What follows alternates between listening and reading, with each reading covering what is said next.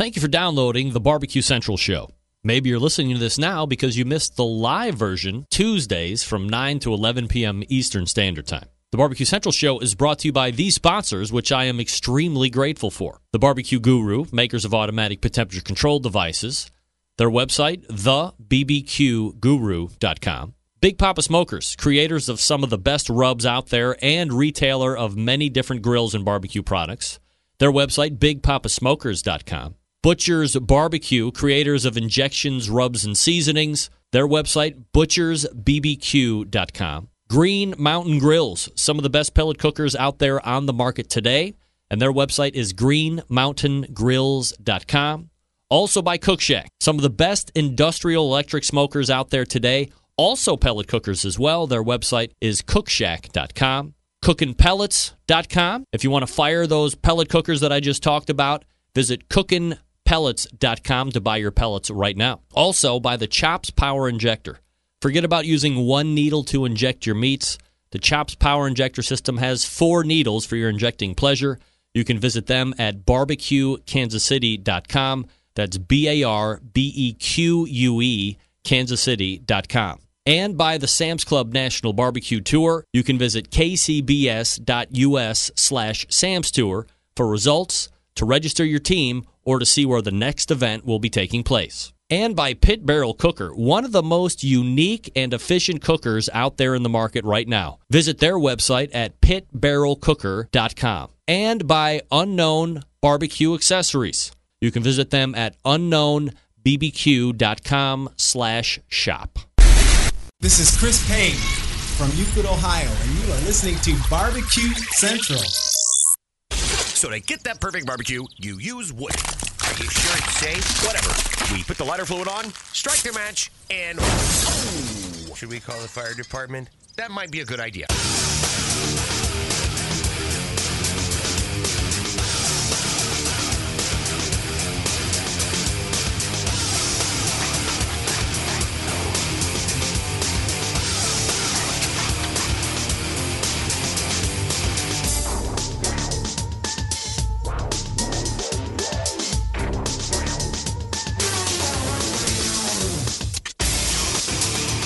All right, good evening, and welcome to the really big Barbecue Central Show.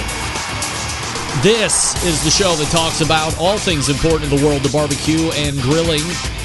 Broadcasting live and direct from the Rock and Roll Hall of Fame city of Cleveland, Ohio. It is the barbecue capital of the North Coast.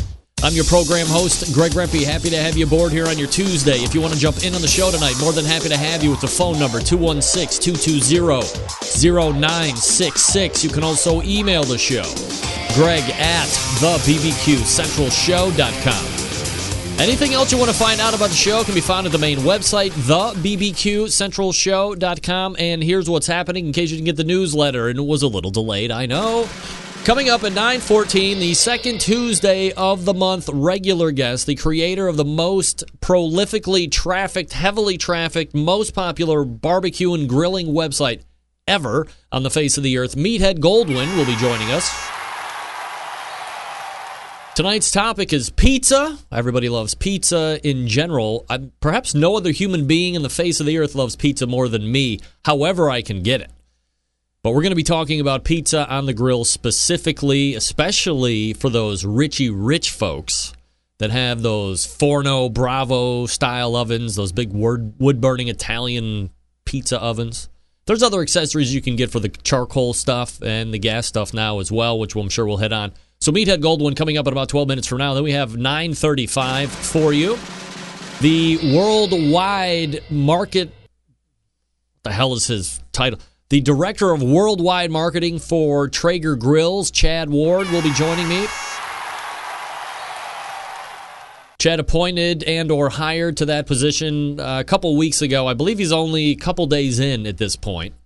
So we'll get a very fresh look from Chad on where Traeger is right now, how he got the job, what drew him to the job, all that good stuff. I love inner workings of business deals and job interviews and all that stuff. So we'll talk to Chad about that. Chad, also the host of Whiskey Bend Barbecue in the Pit and the pit master of the competition team, Whiskey Bend Barbecue. So that's 9:35. Then we'll move into the second hour, and at 10:14, as typically now the second Tuesday of the month is now growing to be a AmazingRibs.com monopoly. At 10:14, the keeper of the flame at AmazingRibs.com, Max Good, will be joining me. And we're going to be talking about such topics as hybrid grills. We'll also be talking about maybe, it really is time dependent on what we're going to be talking about. But the main topic is going to be hybrid grills. Then we may or may not get into the Art Flame, which, of course, we talked to Denver Cavins last week, who is the, I don't know if creator of the Art Flame is the proper thing, but he's the guy that's out there marketing it, getting through manufacturing, selling it right now. Obviously struck the deal with Frontgate. So we may or may not hit on Art Flame in case you were wondering to get a unbiased perspective.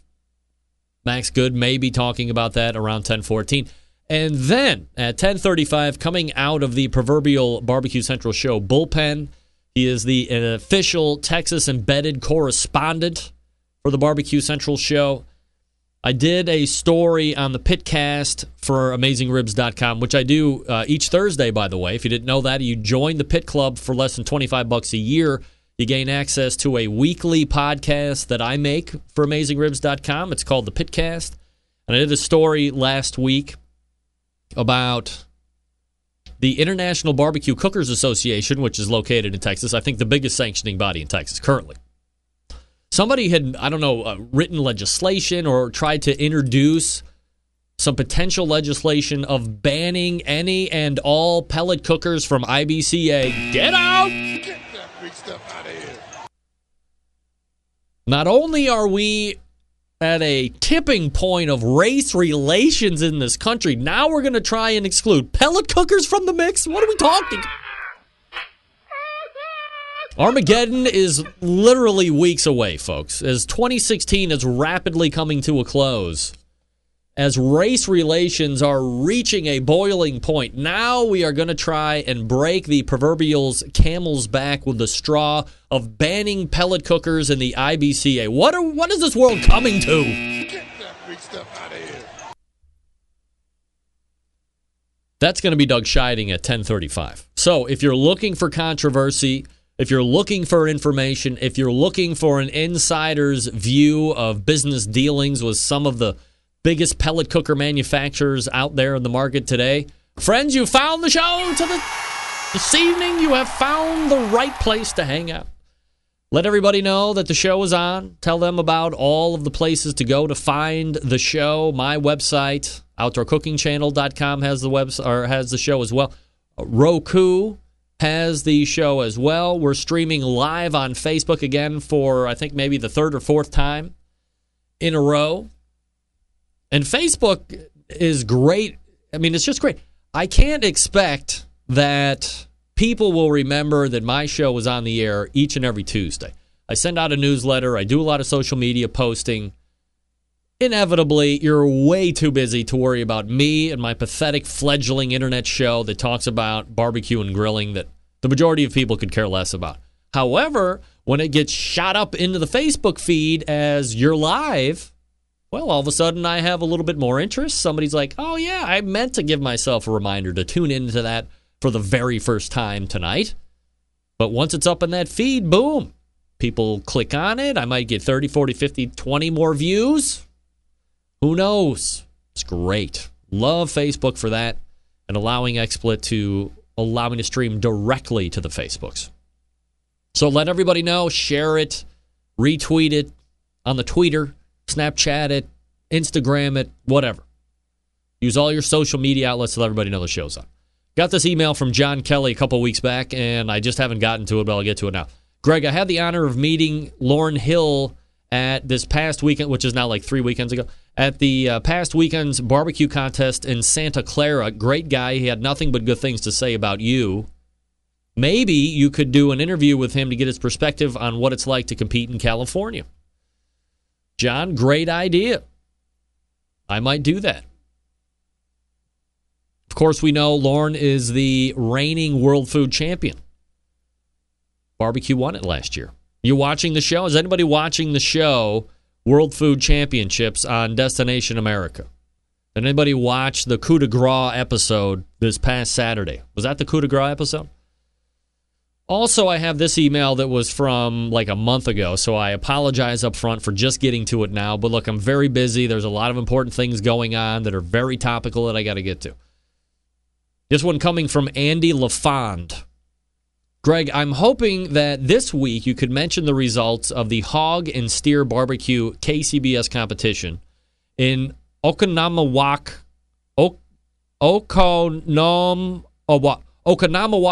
Wisconsin. Why, you ask? Well, after 12 years of competition, our pitmaster, Sam Shield, took home his first grand championship.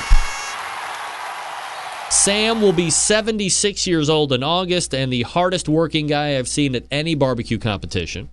Until this year, we were the Smokin' Badgers, but we decided to change our name, our smokers, and our recipes this winter. And after much practice and some help from another local team, hit the ground running as 43rd Parallel Barbecue. The hard work is paid off at our first competition of the year, resulting in Sam's first ever grand championship. Sam would be surprised and honored to hear his name and his team on your show. Although he's not much of a computer or podcast expert, we'd be sure that he gets to hear it. Thanks, Andy LaFond, Eric Scheel, and John Brettel. John, I apologize if I misspelled or if I mispronounced your name. Looks like John Brettel to me. Sam, congratulations. First GC. 76 and putting it down. Like it. Like it a lot. Can you imagine being 70? Well, okay, I was going to make a horrific joke. I'm not even going to make it. I'm not. Whether he knows my name or not in public in front of my friends and blogger friends years ago in the middle of nowhere, Missouri, I'm not going to make that joke. I'm not going to make it. Way too classy for that. All right, coming up out of the break, Meathead Goldwyn. I'm going to talk to you quickly about Butcher's Barbecue. Gang, if you're like me, you're always trying to think of ways to step up the barbecue and grilling game. No quicker or easier way to do that than by adding a little Butcher's Barbecue to your arsenal. Everybody knows about the new website that's out, I hope. Everybody's checked that out, butcherbbq.com. Everybody knows about all the new rubs that are out. The Chipotle rub, the cherry rub, the secret double blend Secret Days rub, and pecan. If you haven't tried those, you definitely got to put them in your cart this time around. Of course, the old standby rubs, the pork or the steak and brisket rub, and the honey rub, which is especially delightful on pork. It's 50% of my personally termed North Coast offense. Honey rub and money rub. Of course, Butcher's well known for the injections, right? The pork, the beef, the prime injection. The prime injection has combined all the things loved from their beef injection, using its award-winning flavor enhancer, its ability to keep your brisket juicy. They've combined it with what has become the barbecue competition standard in beef flavor, available for sale right now at butchersbbq.com. Perhaps you're on the lookout for a go-to rub or sauce. Well, I mentioned the rubs, but let me tell you about the sauce. The sweet barbecue sauce hits it in every single category for me. Not overly sweet, a nice slice of tang, just the right amount of back-end heat. For crying out loud, no liquid smoke. Dave took the time and effort to make a quality sauce and didn't take the easy way out like most do by adding that devil's urine, a.k.a. liquid smoke. Here's what I say. Grab a box of 6 because it's going to go real fast, like real fast. Also, if you're grabbing a box of 6 of something, might I give you the reference of grilling oil? All right, one of the hottest products out there on the market today. Completely shelf-stable. It doesn't have to go in the refrigerator. You're not going to forget to use it because it's out of sight, therefore out of mind. Leave it right there next to the stove or the oven. Take it outside with you to the barbecue or the grill. You can use it all you want. 3 flavors, butter, chipotle, and steakhouse seasoning. What's better than shelf-stable? Nothing. It's just not going to go bad. Keep it out. Use it. You're going to be very happy. So here's what you do. Go to butcherbbq.com. That's butcherbbq.com. And order up everything I just talked about. Trade in your old commercial injections as well if they have not given you the results you're looking for. There's a trade-in link there. You can trade somebody else's commercially made rub into Dave. He'll give you back his products. Same amount. He'll weigh it. ButcherBBQ.com. That's ButcherBBQ.com. Always trust your butcher. All right, we're back with Meathead right after this. Stick around. We'll be right back.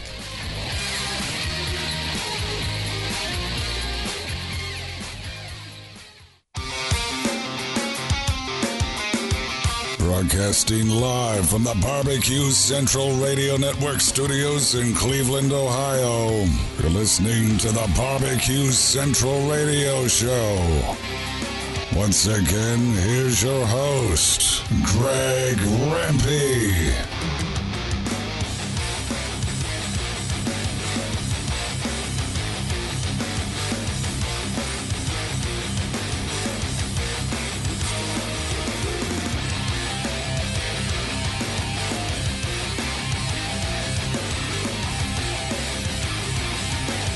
All right, welcome back. This portion of the show being brought to you by the Sam's Club National Barbecue Tour. 31 cities, $500,000 in cash, eternal bragging rights if you win the whole thing. This weekend, Sam's Club Tour continues the roll-on through Indiana. They stop at South Bend for a local qualifier. To keep up with the Sam's Tour results, see where the next events will be, you can visit kcbs.us. That's kcbs.us/Sam's Tour. And I did see this. I meant to say this as well in the open. Happy birthday to loyal Centralite and the pitmaster of the Basic Barbecue team, Patrick Paquette. Happy birthday to you. Everybody, 1 and 2. No, I'm just kidding. It was my birthday on Sunday, and I want to say thank you to everybody that got on the Facebooks and wished me a happy birthday. So humbling. Thank you very much. Thank you very much. You know, I wonder if Meathead changed his Skype name at some point. It's just tough to remember which one he used. Well, maybe it's not that one. That one failed miserably and immediately. All right. Here he is. Probably racing in from some private jet off the book tour. I mean, who knows? He's just eating into his own time. That's all I know. We go to the creator of the most heavily trafficked, popular barbecue and grilling website ever on the face of the earth. The second Tuesday of the month, regular guest, Meathead Goldwyn. Meathead, how are you, buddy? Hey, just shutting the door. Uh-oh. You racing in from parts unknown or what? Yeah, just came from, went to Finding Dory. The movie? Huh? You went to Finding Dory the movie? Went to Finding Dory the movie and then went out for fish for dinner. Oh, wow. That's kind of an ironic situation. So, I mean, Meathead, the wine critic, obviously the barbecue prowess beyond reproach. But as a movie critic, how do you find Finding Dory? And who did you go with? Was it just like you and your wife? Every Tuesday night is movie night. My wife and I and my brother-in-law and his wife. And we try to go every Tuesday night.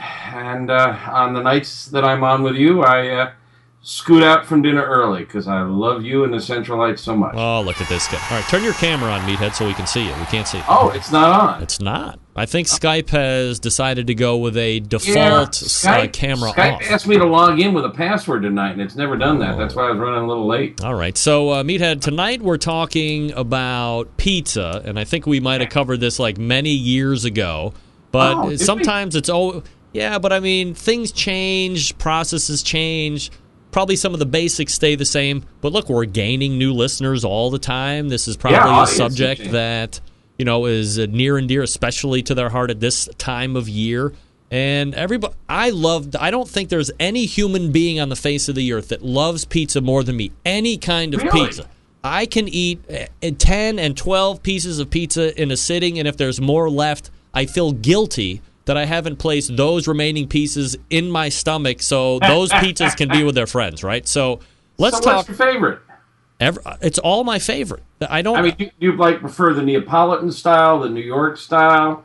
Yeah, You were here. Did you do deep dish when you were in yes, Chicago? we had a deep dish, which I have come to understand that actually people from Chicago don't actually eat deep dish. That is a complete tourist trap, from what I understand. But I think when we talk about crust, I'm not like a super thin cracker guy, but I like a little bit of a dough, but it can't be undercooked. So I did enjoy the deep dish pizza. That was a whole different realm of pizza eating that I've never experienced, and having it authentic at the Giordano's was absolutely fabulous. But in the end, I guess I'm more of a New York style guy. Not because I'm from New York, but I like that style of pizza. I like being able to fold the slice, and I like the big pepperoni and stuff like that. So that's mine. The little drop of orange grease. Oh, right yes. The tip. Right over my face to keep my face youthful. What about you? What do you like pizza-wise, Meathead? I'm partial to the Neapolitan style. In fact, this is a really great place to jump off into some of the pictures I sent you. Let me get into there. The Neapolitan is the first one I sent you. This is a dough that's pretty much just flour and water and yeast. I have a recipe on AmazingRibs.com that has just a pinch of sugar just to make sure it fully blossoms, but it's kind of soft and floppy in the center, but it's really light, and it's your classic Italian Neapolitan dough, and I've grown fond of that, and that's what I've been cooking lately. My wife makes, show the second one. My wife makes, her dough is a more of a Roman style, which I'll bet is a type that you like a little more. It doesn't get quite as poofy. This seems right up my alley, right there. Yeah. It's got oil in it, and when you add oil to it, you get a little stiffer and you get a crunchy bottom. Now this one doesn't fold so well, but it's really crunchy, and that we call the Roman style usually because it's got a little oil in it. The Neapolitan is in fact, there's a whole society of Neapolitan pizza makers, and oil is forbidden. I mean, they'll come in and rip the sign off your door if you use oil in it. Oh my! And then the New York style, which we were talking about. There you go, foldable, soft, and all three of them should have these little chars, not burnt, but little hints of char on the bottom, the dark golden color, and of course New York with the usually with pepperoni and lots of cheese and stretchy cheese, a really classic. And then another one I'm really fond of is the New Haven, Connecticut Pepe's is my favorite. They do a white clam pizza. It's sort of a New Yorkish style crust, again with the little splotchy burn marks. They use coal in their ovens, not wood, and not charcoal. This is like furnace coal. I don't know, what is that, bituminous? I don't know. Is that so? I mean, obviously, I'm sure there's going to be some people that worry about safety of burning coal, and is there anything to worry about there or no? I don't think so. In fact, I just got a wood-burning pizza oven from Italy. They shipped me a sample. Wow. Yeah, it's a dirty job. I guess. And I'll show you a picture of it later. And, and I've eaten a lot of pizza, as I'm sure everybody who's listening has. You don't really taste the heat source. You don't taste the wood. You really don't taste a lot of smoke. You don't taste the charcoal. It's just the heat source. So they've been doing it this way for centuries, and literally more than a century, I think, in New Haven. And their specialty is the white clam pizza. There's no tomato sauce here, and it's fresh clams, and it's just wonderful. Clams and garlic. It's just wonderful. I have a recipe for that on AmazingRibs.com, too, by the way. Really works. And then there's the Sicilian style. Sicilian. Often in a pan with a thicker dough, or some people call it the grandma style. Yep. The cut square. Yep.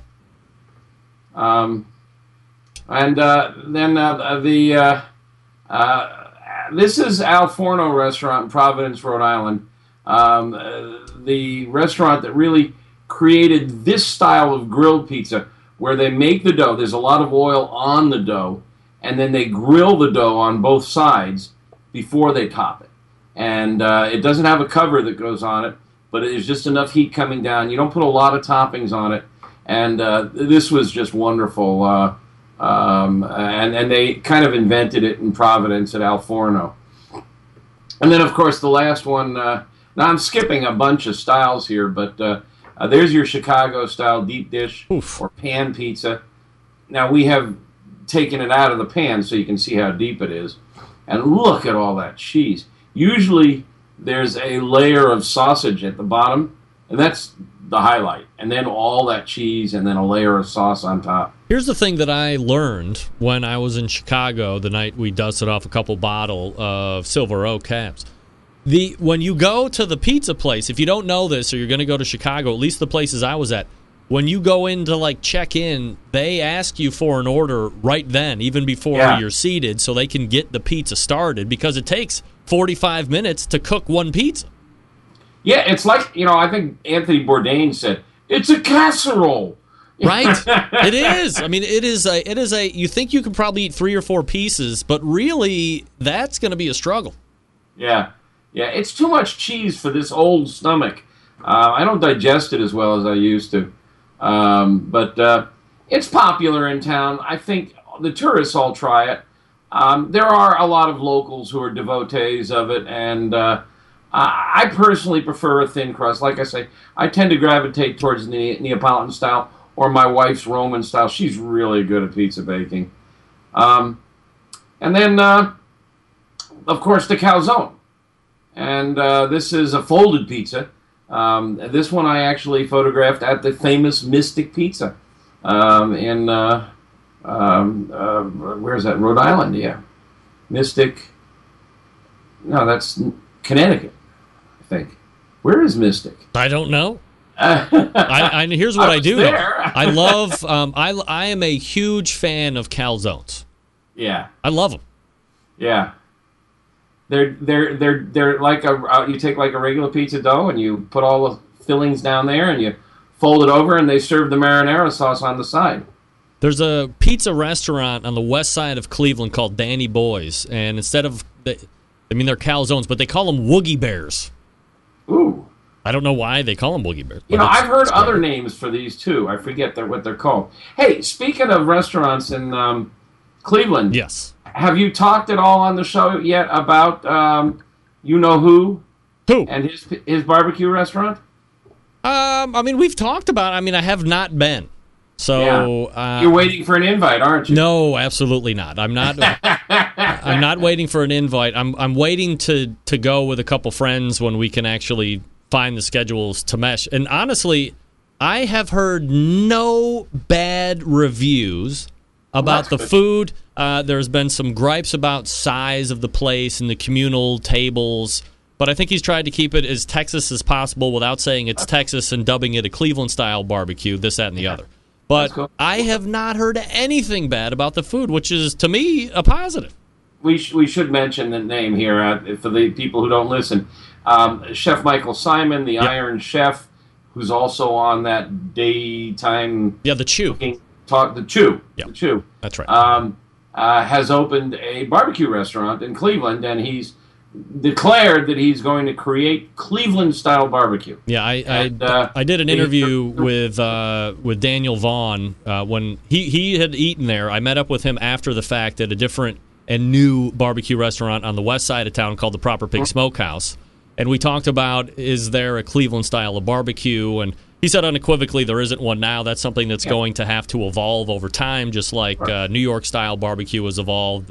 Perhaps Cleveland will. But you're going to need to have more than one, and maybe we get a barbecue culture out here. Maybe we don't. But right now the two out there seem to be dominating. The guys on the west side of town selling out every night. 500 pounds of barbecue every night, and that's not Michael Simon's restaurant.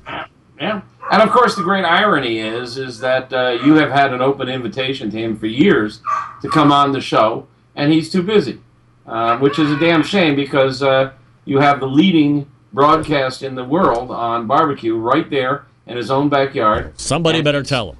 Too big. That's right. Too big to give you a half hour of his time. That's fine. Down the road. So, okay, so we've looked at the different styles of pizza. Yeah. How much time have we got today? You know, we've only got one segment. How much time we got left? We got about 6 minutes. Oh, my. All right, how about some cooking tips? Please. Yeah. Pull up the next slides. Let's go right down the show in sequence here. Your classic Italian pizza oven is this igloo shape, dome shape. And the key here is you see what the flame is doing. The hard part in cooking pizza is getting simultaneous pizza-gasm. It's getting the bottom and the top cooked at the same time. And if you're doing it on a grill, you almost invariably need some practice at it. You almost always get the bottom cooked before the top or the top cooked before the bottom. Usually it's the bottom first because you got all the heat coming up from below. Sure. And it's easy to burn it before the top is cooked. So it's always a good idea if you're starting to cook pizza on a grill, either charcoal or gas, go light on the toppings because they may not cook through properly the first time, and you don't want uncooked sausage up there. So go easy on the toppings, go light on the meat. If you're going to use meat, use a cured meat. One of my favorites is capicola, which is a cured meat. It doesn't have to be cooked, and I love the taste on a pizza. But the beauty of these kinds of ovens is the bottoms get really, really hot. But if the top isn't finished, if you watch the pizzaiolo, the pizza cook, he'll lift it up at the pizza peel, the paddle, and hold it right up under the ceiling there for 10, 20 seconds. Yeah. And that's all it takes to finish the top. And that's hard to do on a home grill. There's a lot of talk about what you need for, switch the slide here, for cooking on.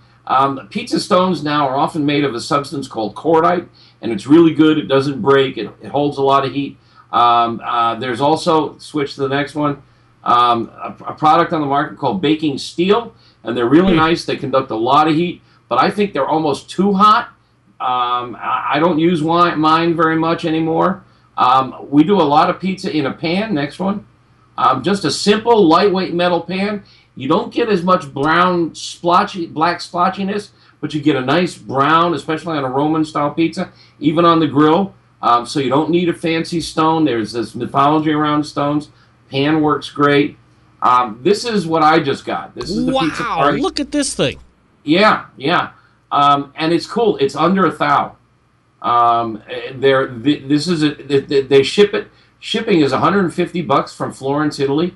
I'm really impressed with it too. My first outing, we cooked 4 pies. You just start a pile of wood burning in the center. Wait till it gets down to embers. Push it off to the side. There's a little deflector plate, and it works just like the downtown pizza restaurants. It's tremendous. I absolutely love it, and it's under $1,000, which is not too bad if you've got that kind of dough and you're really devoted to pizza. But the next slide, I just got this last week. I've only cooked 4 small pies, like 8-inch pies on it, and it works. I need to fine-tune it. You've always got to be fiddling, but this goes on a gas grill, and I have a 4-burner, and I was a little overcooking it, so I slid it over so it was just over 3 burners, turned the middle burner down a bit, and got really good. You can see that it's lined with cordite. Yeah. And there's gaps around the outside. It's hard to see in the picture, but there's airflow built in through here, cleverly designed, engineered so that the airflow, this thing's like $150. And it goes on any gas grill. It's called Baker Stone. I can't give it an unequivocal endorsement because I've only cooked with it once. I've only done 4 small pies, but they came out great. So this is something, if you're looking to do outdoor pizzas in the summer, this may be the answer. Baker Stone. It's on the net, and I think it's in Home Depot and places like that. Here's one that I can't get too crazy about, the kettle pizza. Oh. It's an attachment for the charcoal kettle. Yeah. And I just don't see the necessity. I cook really good pizzas on my Weber kettle without this $400 attachment, and then I have no place to store it when I'm not using it because it's a big ring that goes around the center. Sorry, we share a mutual friend who does some PR work for them. Right. I just don't love this device. It doesn't do anything for me. Next slide. This is a handy thing to have. You can get them for $50 or so, $100 for good ones. It's an infrared thermometer, so you can start to dial in the temp that works best on your stone. And then, of course, you need a peel. And I'm learning that a wooden peel is what you make the pie on. You dust it with flour, you make the pie on here, and then you slide it in with this. But you get a different peel, a metal one, which is a little lighter weight, and you use that to turn it, because you almost always have to rotate it because one side gets a little over hot. And that's about it.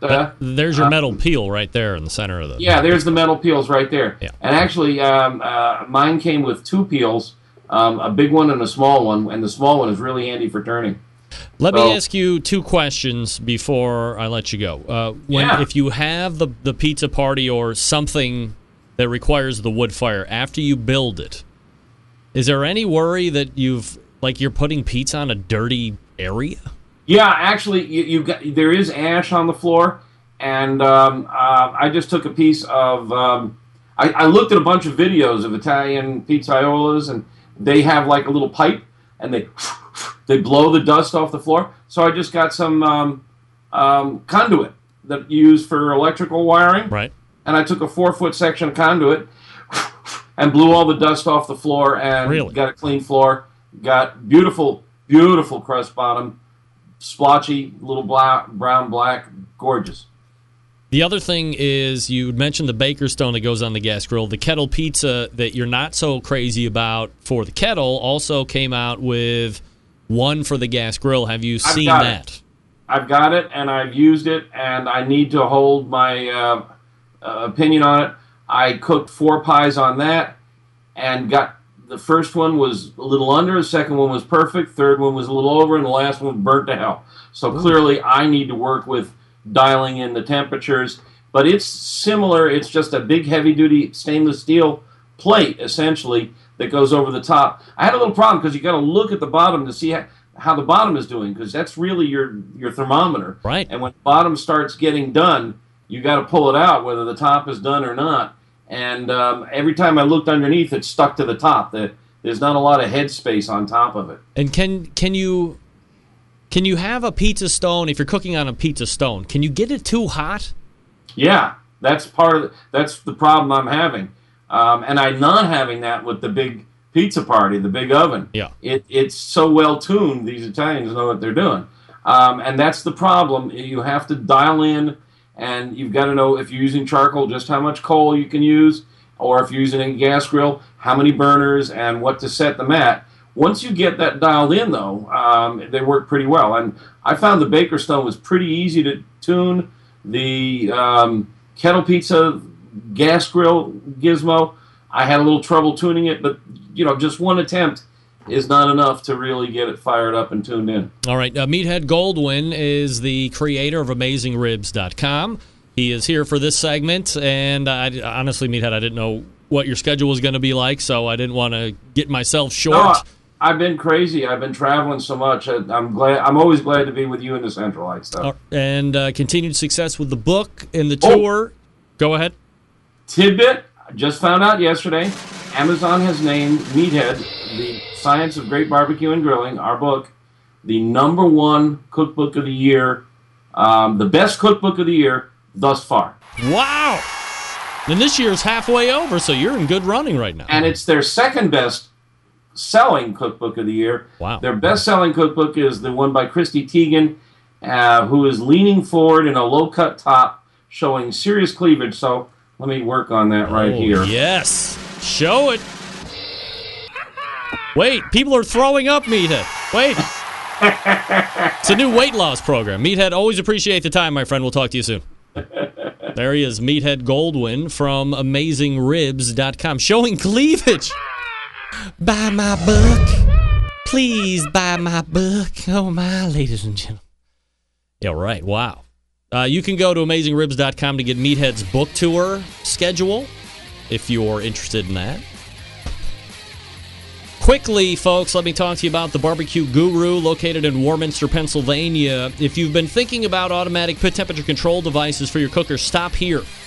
This is the company that started it all. They are the creators of this technology. Why are you going to buy from any other company? I don't know. Not familiar with how these little beauties work? Well, let me tell you a little something. Imagine a product that allows you to set your pit temperature in one set, keeps it running at that temperature all the way through the cook.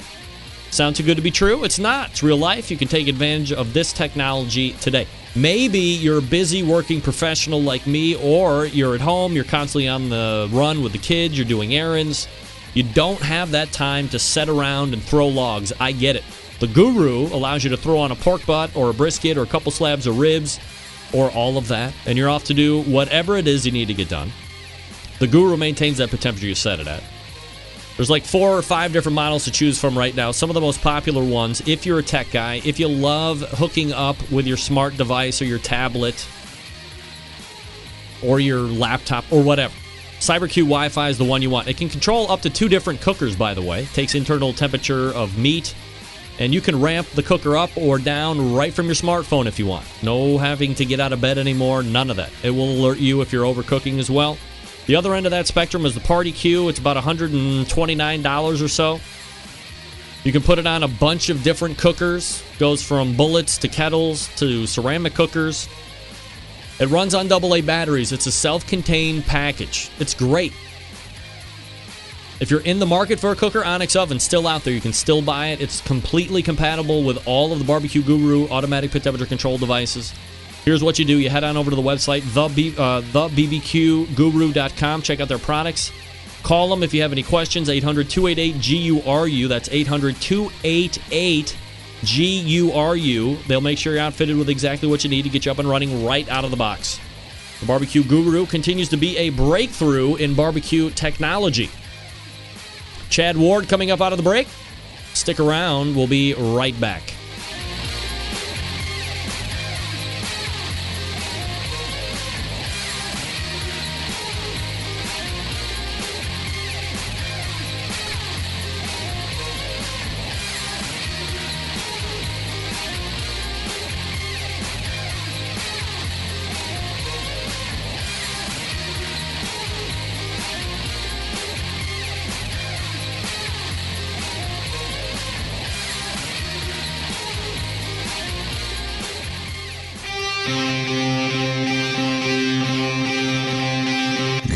Smoke. Call 877-448-0433 to get on the air.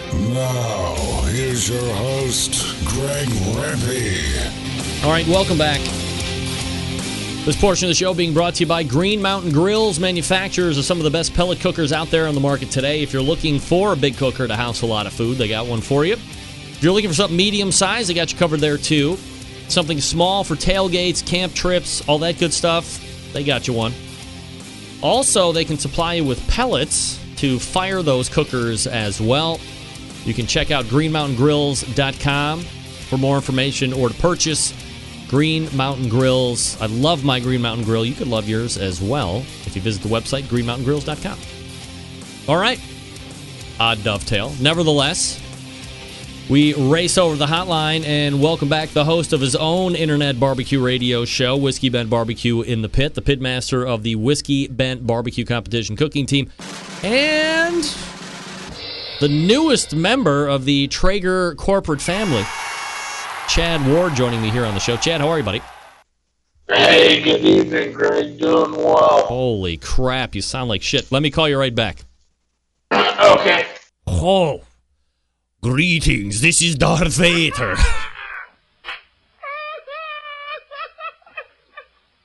I'm not a betting man, but I guarantee we're probably going to be going to cell phone here in about 1 second. Holy moly. Technology is great until it sucks, right? Of course. Chad. Right. Yes, sir. Any better? 100% better. I thought we were talking with Darth Vader for a second. Chad Vader. Before we get into things, I do want to say congrats to Meathead on the cookbook accolades. We had one show up at the barbecue store, and it has been awesome to read through. Is that something that people are buying? We don't retail books there, but I think maybe he was nice enough to send us a copy, or the publisher, and it was great to get to review it. Very cool, and Meathead doing for as long as it took to get that book out, and for what seemed to be quite a labor more than love for him to see the success that he's having, and then, of course, the fact that the book is actually doing so well. I mean, that's got to be at least nice after the blood and guts he kind of put into it. Oh, I'm sure. I mean, I don't know what that labor of love looks like, but, knowing how detail-oriented and what a good job he does with pretty much anything that he's part of the publishing of, I'm sure it was a lot of blood, sweat, and tears. All right, Chad. So you are now the worldwide director of marketing greatness, right, of Traeger. Is that the proper title? For the barbecue segment of the business, yes. All right. So I guess for the people that aren't familiar with the whole goings-on at Traeger, like how many different heads or arms or conglomerations are there within the business or within the name? Well, I mean, if you're talking about on the marketing side of the business, there's really three parts. There's the barbecue part, which is the lion's share of the business at this point. There's the outdoor part, which is where we're doing a lot more with boat guides and those kind of folks, hunters, outdoorsmen, that type of thing. And then on the culinary side, Marco kind of heads up our culinary side, and he's a very well-trained chef and very skilled chef. And he partners with other chefs to kind of help spread the Traeger name. So those are really the three big portions of the business that we look at from a segmentation point of view. Days in, you're like 2 days into the job or something like that, right? Very, very short. Yeah, 2 days into the job, but I've been working with these guys, for about a year, as a Traeger pro and doing some different appearances and things like that, and just a great group of folks. So, but yes, it is day 2 and actually the first day in Utah. All right, so what are your thoughts as you're getting the feet wet? I mean, as you had mentioned, certainly you've worked with these guys, over the last 12, 13 months or so on kind of that sponsorship level as it relates to the Whiskey Bent team. But getting behind the curtain can certainly be a different thing altogether. So what are they laying out in front of you during that interview process and get-to-know-you process that tells you there's positive movement happening and not the reverse? Yeah, I think first you have to look at the team that took over there at Traeger, almost 2 years ago now, a little over 2 years ago, actually. And it's a great set of business minds. You've got Jeremy at the top, which is, a Harvard MBA, had multiple successes. And then he built a team at Skull Candy, the headphone makers. And him and his team took that when it was a $40 million company, and in about 6 years turned it into a $400 million company. And then they kind of left and went on some separate ways. The whole group kind of left. There was an opportunity for them to get out and move on and do some other things. And then Traeger popped up, and Jeremy reached out to Denny and Luke and some of his top guys that he had at Skull Candy and said, man, we got to get the band back together.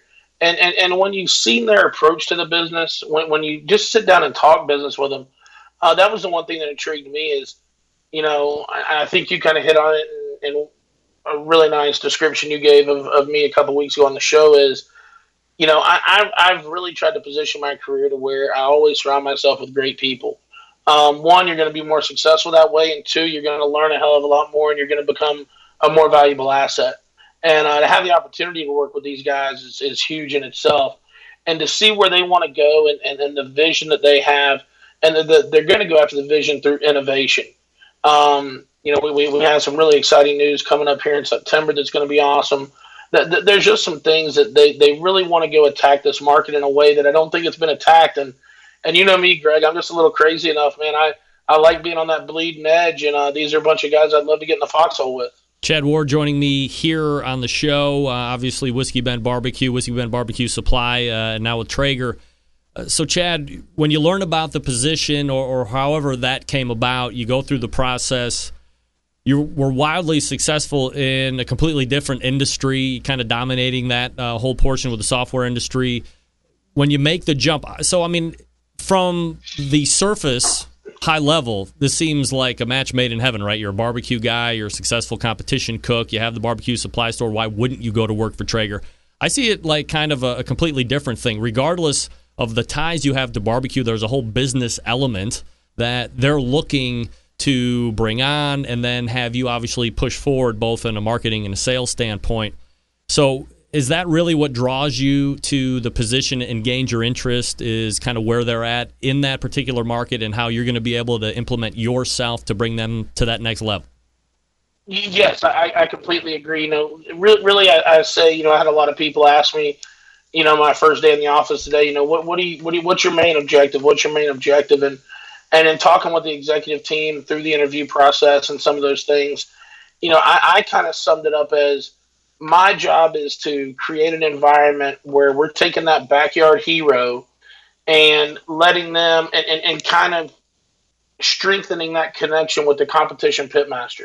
It doesn't have to be a guy that's winning, a GEC every two weeks, but being able to take that backyard hero that wants to get better and then connecting them with the folks that can. And we have a couple things in place that we're going to do here over the next year to make that a lot more available to do. And that's really what I see as my chief effort. But to be able to do it across the millions of Traeger owners that we have. And I think we've got some platforms where that'll be very interesting. Chad, there's kind of an adage out there that says when you go to work in the same thing that your hobby or your passion is involved with, then it turns into a job and perhaps the passion runs away and you're like, oh, why did I bother doing that? Is there any worry about that with you going into business in an industry that you're so intertwined in? There is none of that worry for me at all. I look at how much time on top of the software job I've personally poured into the stores that we have and this and that. And that was a full-time job, on top of the software business.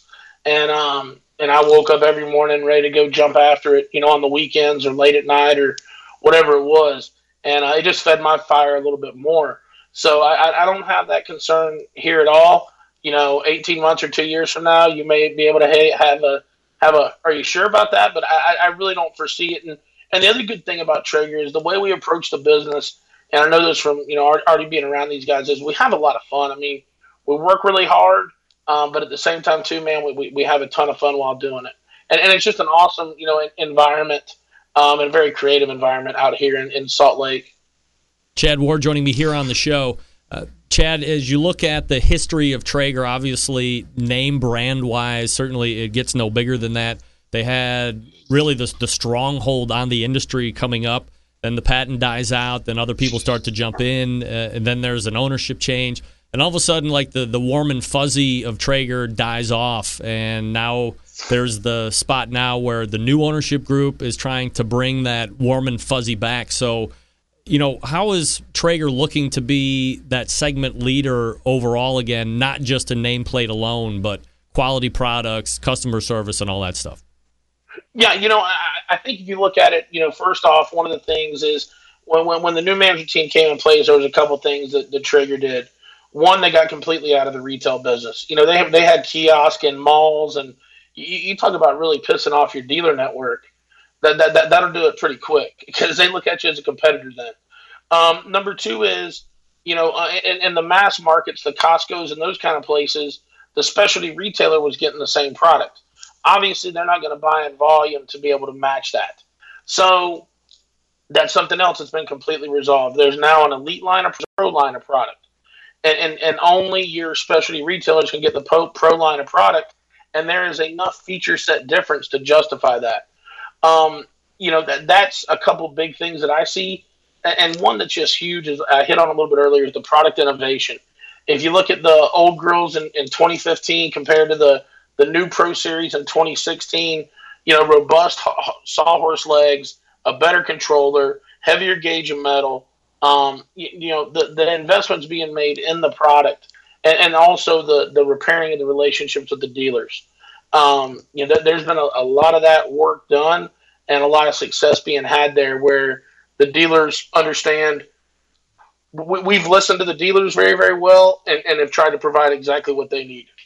Chad, there seems to be either pro dealer or, pardon my French, fuck the dealer attitude, depending on what pellet cooker manufacturer you're talking with. I know, aside from Traeger, as you're talking about, Green Mountain Grill is a big believer in the dealer network. And I guess the question is, and you're a marketing guy, and just if you can back yourself out of Traeger just for an instant, and look at it from the market's perspective, given Amazon, given big box stores, and I guess more than anything, just the internet in general. Do you see the pellet grill market getting into or really digging into the dealer market and finding and building the value there, or do you always think that there's going to be a percentage of what I would call the throwaway segment? You get it online, you don't like it, screw it, I'll get rid of it, and that's it.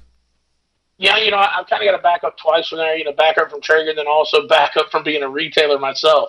And so, if I back up at that and look at it from a whole, I think, if you're three guys with a shingle and you're wanting to bring in 3 containers of grills and sell them online, and you and Jim Bob run support and make a couple $100,000 a year, that's fine. If you're wanting to become a true brand, I think it's one of those things you hear Mark Cuban say all the time on Shark Tank is you're not a company, you're a product. And when I look at some of these pellet grills that aren't using a retail supply chain, they don't have accessories. They're not moving a high volume of pellets. Guess what, guys? That's where all the margin's at. And you can only do that through dealer business. That onesie twosie stuff. And that's what really draws up a bottom line. And so to me, I think that whole buying a couple containers of grills and, watching them fly through e-commerce, man, if like I said, if you're happy, clearing 100, 125, 250, whatever a year, but you're never going to build a company that way because, I call it other people's resources. I want to utilize as many other people's resources as I can. That's dealer networks. That's people that work inside the dealership. That's the square footage at Costco when you have a brand ambassador there. Those are all other people's resources, and that's helping you reach your brand further. So my take is, I put it this way: if Traeger was direct to consumer, there's no way, and that was their sole mode of going to business, I wouldn't be here in Utah today. I can promise you that. Chad Ward joining me here on the show, pitmaster of Whiskey Bend Barbecue, Whiskey Bend Barbecue Supply Store, obviously, and now with Traeger. Chad, competition-wise, what do you have lined up at all? I know Florida's down a little bit for the next couple weeks, but you got any competitions on the horizon? Yeah, I'm down. We're down a bit because it's so damn hot down there. Yeah. I've got one coming up in September, and then it looks like one of the fringe benefits of the job is going to be, being able to go and set up events at contests, but also cook them. So it looks like I'll be in Wendover, Nevada. Potentially trying to finish up a deal with Ronnie Cates to do Atlantic City out there. And then obviously the American Royal. So, it's going to be fun, but, we've got the one in September there in Polk County, and then we'll kind of go from there. But looking forward to getting back at it, man. We've had a pretty good first half of the season, and I hate to take this big break of time off, but, sometimes that's just what happens. Business sometimes come first. Chad Ward, continued success, my friend. We'll talk soon. Hey, thanks so much for the time, Greg. Take care. You got it. There he is, Chad Ward, Whiskey Bent Barbecue. Traeger now, the marketing director for Traeger. So we wish Chad success in his new endeavor. And as I thought, you get a guy like that, the business prowess with him is first and foremost. And nobody's looking to pull him because he is a great barbecue cook. But they're not hiring Chad, the barbecue guy, first. They're hiring Chad, the business guy, first. So we'll see how he grows it from here. It's up to him. Chad, no pressure, buddy. It's all on you. Success or failure, it's all on you. All right, folks, let me talk to you quickly about the Pit Barrel Cooker. Gang, pulling the trigger on a new smoker can be nerve-wracking sometimes. Temperature control, fire management, what woods to buy. Who needs the hassle? May I strongly suggest a Pit Barrel Cooker. The Pit Barrel Cooker makes cooking simple and fun, and it just might be the most unique, versatile, and easy-to-use cooker available on the market today. Imagine a single cooker that will turn out great traditional barbecue meats like the briskets and the pork shoulders, while also being able to ramp up in temperature and do the burgers, chickens, wings, and hot dogs. The versatility is all thanks to the revolutionary design that goes beyond traditional convection. Their hook and hang method places the food directly in the center of the heat, so it's acting like a stationary rotisserie, if you will. The result is great tasting, perfectly cooked meat each and every time. In the industry, we call it consistency. Not only is the Pit Barrel a fabulous cooking vessel, it's sexy as hell. It's not only built to withstand the heat, but thanks to its porcelain enamel finish, the Pit Barrel is able to stand up to any type of weather. It's also extremely portable. It can fit in the most vans, trucks, SUVs. It's ready to go wherever you are, basically. Of course, all barbecue folks love accessories, right? Pit Barrel doesn't disappoint here either. From rubs to the unique removable ash pan to pit grips, turkey hangers, hinged grill grates, there's a full line of accessories that will really complete your Pit Barrel experience. Best part, $299, folks. The Pit Barrel comes fully assembled. It's ready to cook on. It ships to your door for free. For free! Don't take my word for it. The folks at AmazingRibs.com give the Pit Barrel a top 10 rating in their gold division. That's the highest rating, by the way. Not once, not twice, but 3 years in a row. They've also said, quote, "We're running out of good things to say about this simple, affordable smoker. There's nothing else like it on the market," close quote. Head on over to pitbarrelcooker.com right now and see what everybody's talking about. Be sure to check out their full collection of short how-to videos shot in HD. Then pick up 1 or 2 or 10 for yourself. You can thank me later. If you have any questions, you can contact them through their website or call 502-228-1222. Again, 502-228-1222. And yes, they'll actually talk to you. Find out what great customer service is all about. Folks, $300 shipped to your door and ready to cook immediately. Huh? Try it. pitbarrelcooker.com. As I said, you'll thank me later. All right, we're wrapping up the first hour quickly. Big name interviews, advice on cooking brisket and ribs, and the only host willing to share his honest opinion on all things important in the world of barbecue. It's the Barbecue Central Show. All right, welcome back. We are quickly wrapping up for the first hour. Thanks to Chad Ward from Traeger, Corporate Traeger. Marketing master, marketing ninja, Chad Ward. We're heading to the second hour. Stand by.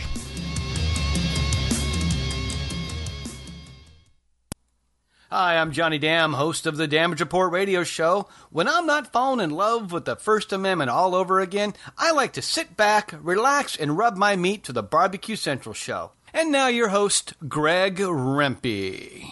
Go, Greg. Yeah, rub that meat. Happy to have you aboard here for the really big barbecue show. Boing.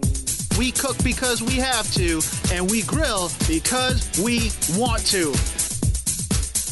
Hit me. Fine, how's it going? You have a great show. I'm a big fan. Boing. So what seems to be the problem here? This man looks like he's dead, and he's in the crackle. Charbono! It's all about the Charbono, dude! Succulent fish! What? He ate sushi or wiener? But listen, Lavernius, shut your face. I'm shaking like a dog shit peach seeds. We have top men working on it right now. Top men.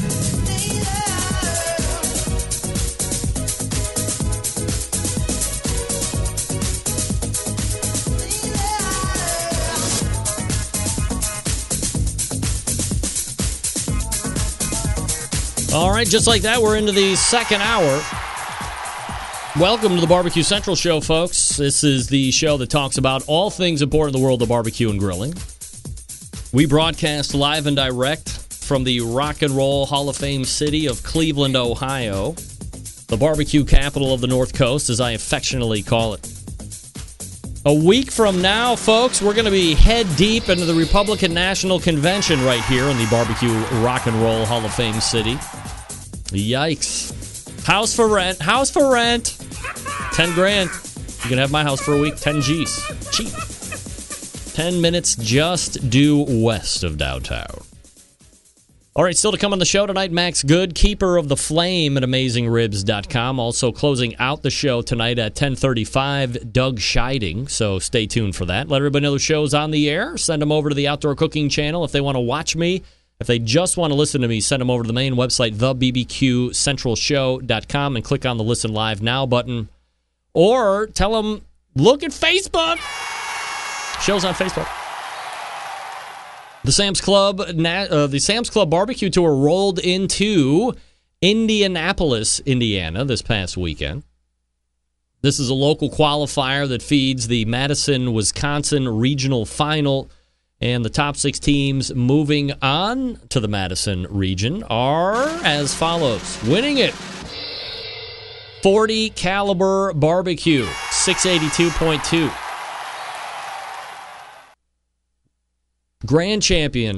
Reserve Grand Champion, 1-2 BBQ or barbecue. Third place, Rural Root Barbecue. Fourth, Able Acres Barbecue. Fifth, Foul Butt Barbecue. It's funny. And rounding out the top 6, Berkey Ray's Barbecue. You didn't mishear me. I said winning it with a 682.2. About a point, a little less than a point, separating Grand and Reserve. And the gap from 1 to 6, roughly 10 points, maybe a little more. 682. I remember back in the day, that took it. Now, look out. It's about 8 points off the mark, pal. Step it up. Just kidding. A win's a win. So those 6 teams are going to move on to the Madison-Wisconsin Regional Final. The next stop on the Sam's Club Tour, as I said earlier in the first hour, this weekend, South Bend, Indiana. So get your cook on, then go over to Notre Dame's campus, drink with the fishes. Come on, let's go. I don't know if you guys saw this or not. You would recall last week I was talking with Ray Lampe, Dr. Barbecue, and saying, hey, Ray, remember all the times we've done the Ask Dr. Barbecue segment and you've told everybody that I've said, here's a question from Jim Bob in Oklahoma or New Mexico or wherever. Ray, I'm thinking about getting into the restaurant. Blah, blah, blah. And Ray said, yeah, don't do that. Don't do it. Forget that. You don't want to do it. And then he announced, of course, that he's getting into the restaurant business. Of course. For years of telling people, don't do that. I'm going to do that now. So we talked about it last week. Then, on July 7th, Jim Shaheen from Smoke Signals and the Washington Post breaks this story. Celebrity pitmaster Myron Mixon is opening a restaurant in Old Town. What? Here's what Jim writes, by the way. The D.C. barbecue area is about to get hotter. Myron Mixon, the celebrity pitmaster of Destination America's Barbecue Pitmaster, is slated to open a restaurant in Alexandria's Old Town in August.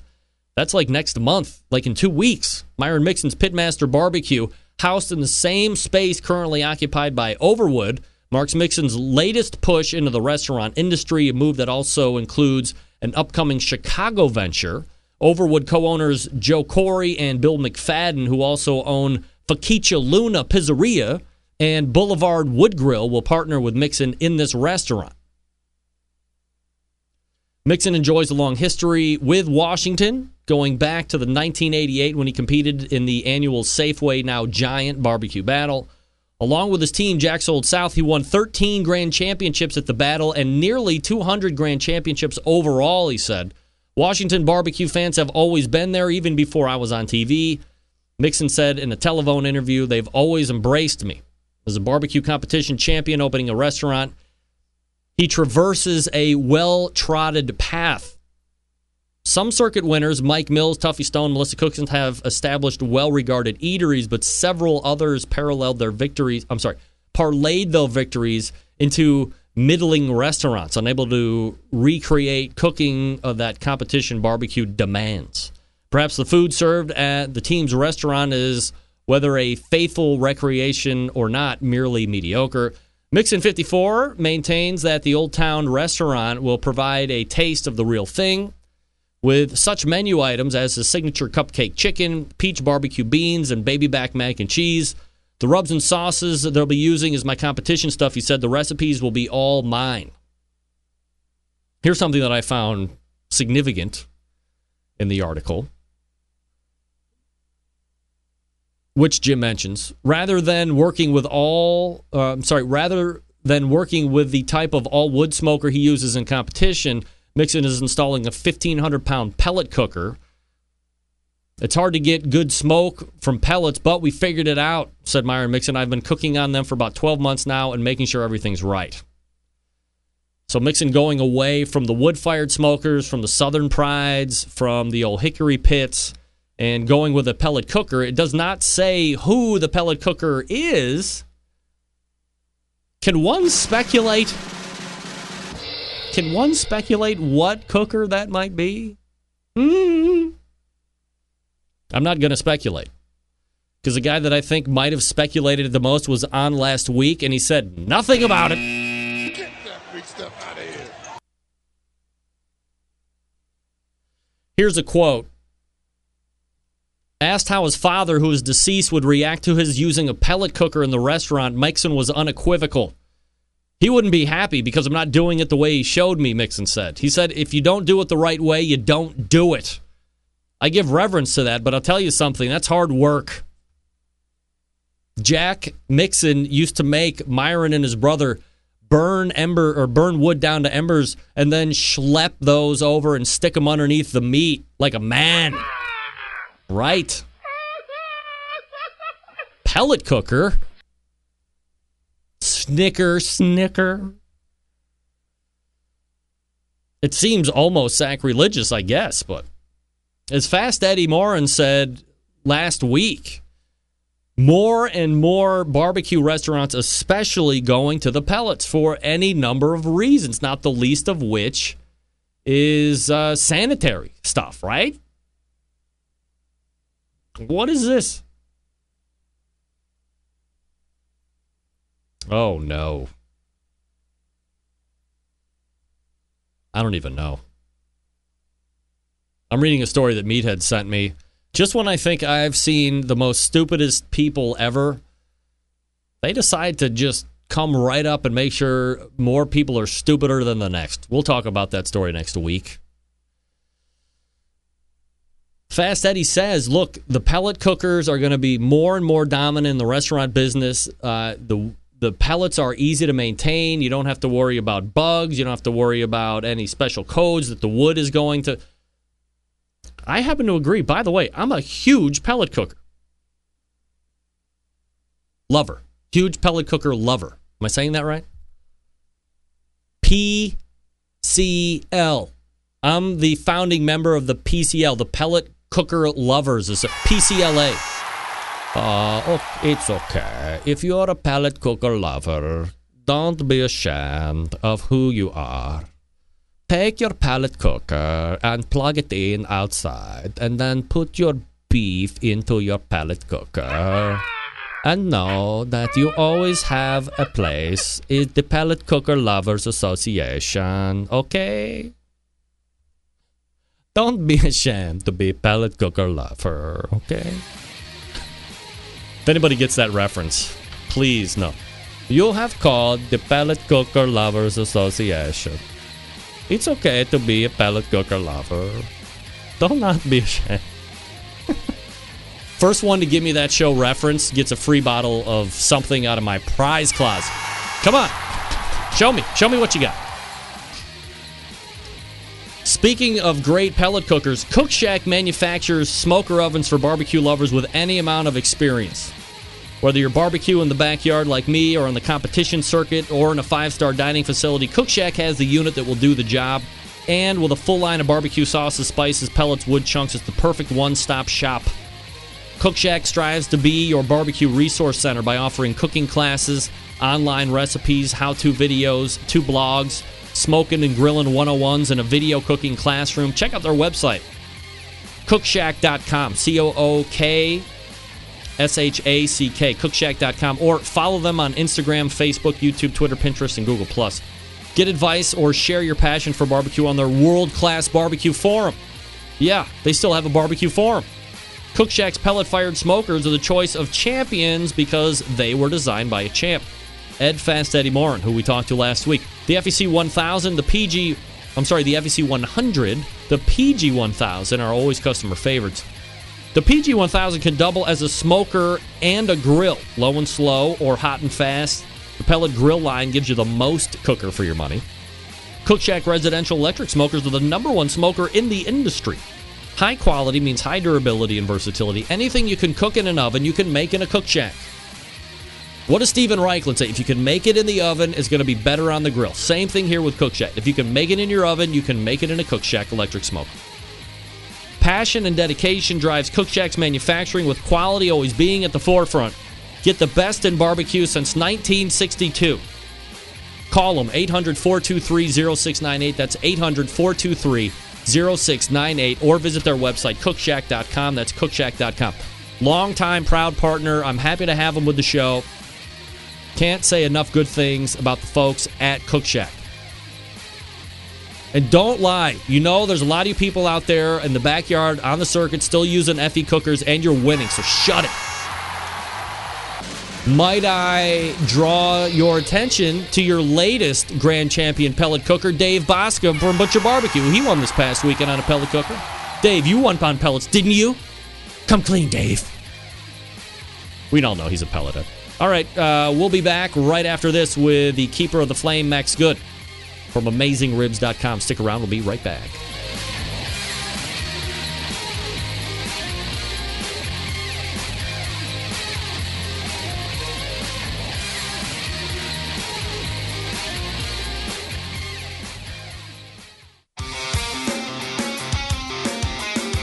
Broadcasting live from the Barbecue Central Radio Network studios in Cleveland, Ohio.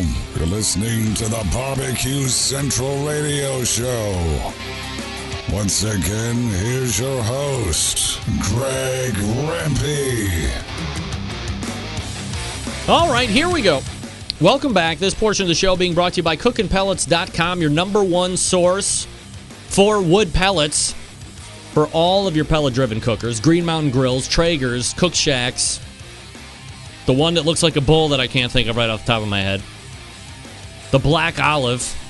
Visit cookinpellets.com for more information or to purchase. You can also visit Amazon.com. Amazon.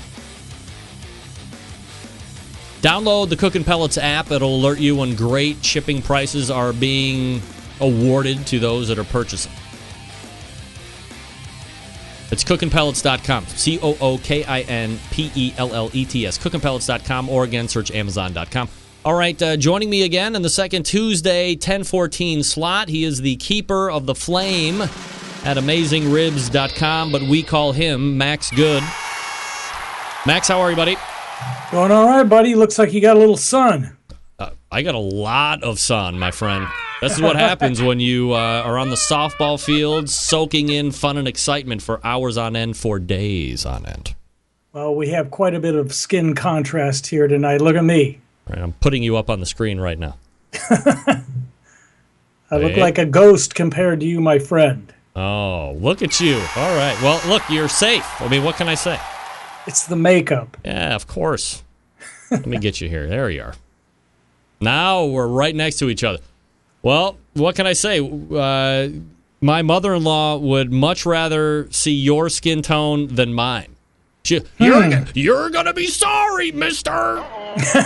I'm like, I put on 35 sunscreen for crying. I try. You can't have this good looking of a face and not take care. Well, anyway, so Max, we have you on once a month. We're talking to the keeper of the flame, by the way, at AmazingRibs.com, Max Good. And last time we were talking about pellet cookers, and this time, and we might have hit on kind of the topic at some point, maybe even in the first one. It was called hybrid grills, and, you know, I kind of have my own thought on hybrid grills. And let me talk to you about where my mindset is on hybrid grills, and then you talk to me about hybrid, and then we'll actually talk about hybrid grills. So when I talk to people, they're like, Greg, I'm thinking about getting a new cooker, or this, that, and the other thing. What should I get? And I say, hey, if you have the money and you want to deal with a charcoal-fired cooker and maybe supplement with wood chunks, look into a ceramic cooker. I call it the hybrid grill for this reason.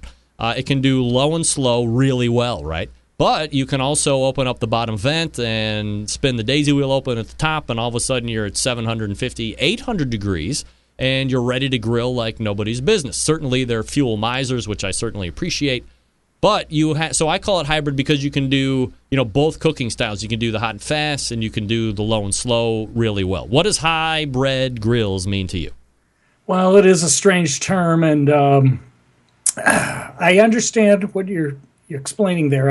I don't entirely agree with it, or at least that's not my view of what a hybrid system would be. All right. And we often have disagreement with particularly the round Kamado aficionados because we feel that they have limited grilling capacity. As you said, they can get very, very hot.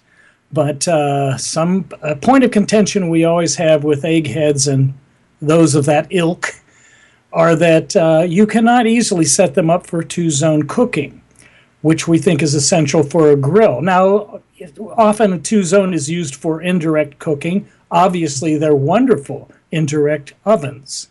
But the things you can do with a simple Weber kettle, you can't do with a round Kamado.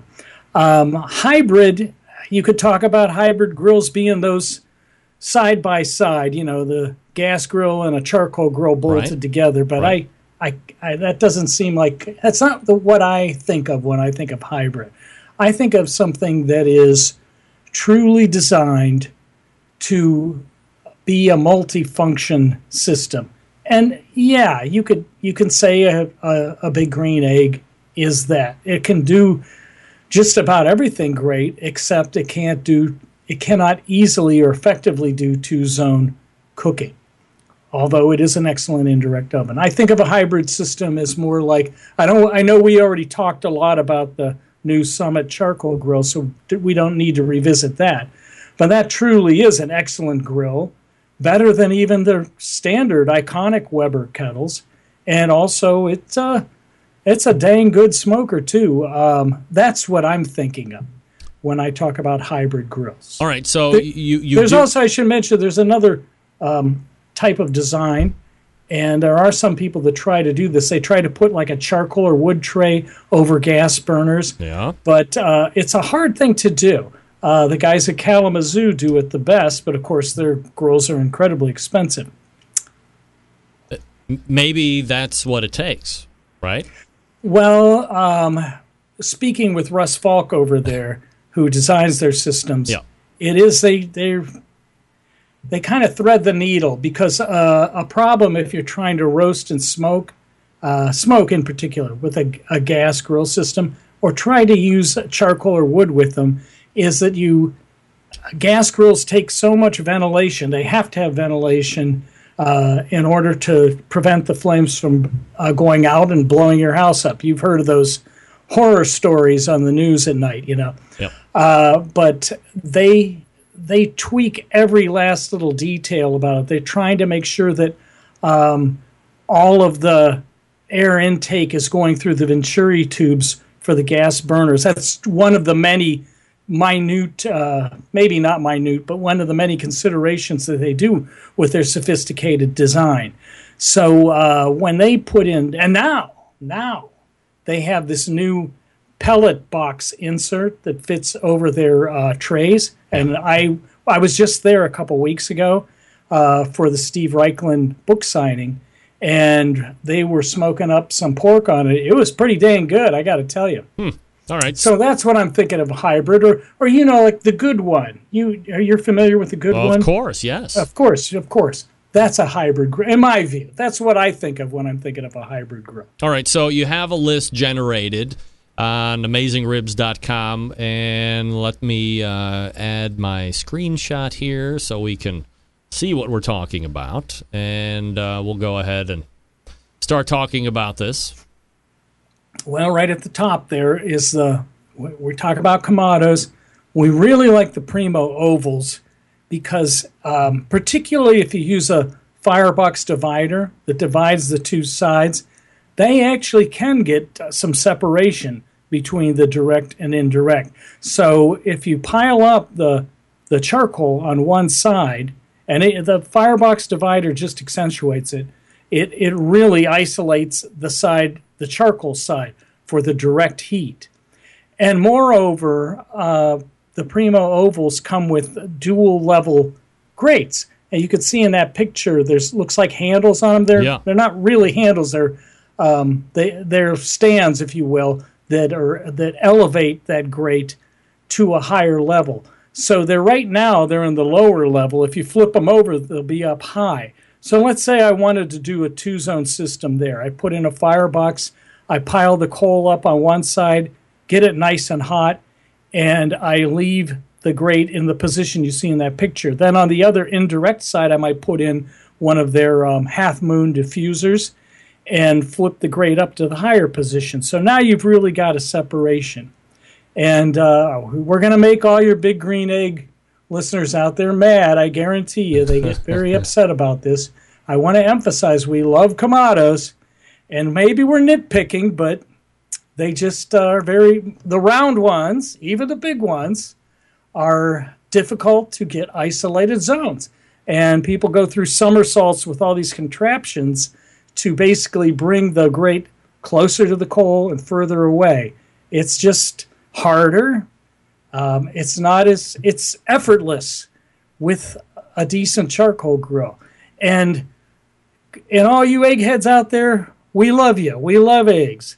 An easy solution. Just get an inexpensive charcoal grill and put it next to your egg. You'll be fine. Is there an argument that could be made with the insistence on 2-zone grilling in order to be considered some type of a hybrid in amazing ribs eyes, that the diffuser plate offers some kind of relief from this, so it's not direct? Certainly it's not 2 zones, no argument there, but doesn't the diffuser plate on a Big Green Egg or a similar ceramic-style cooker kind of bridge that gap to some degree?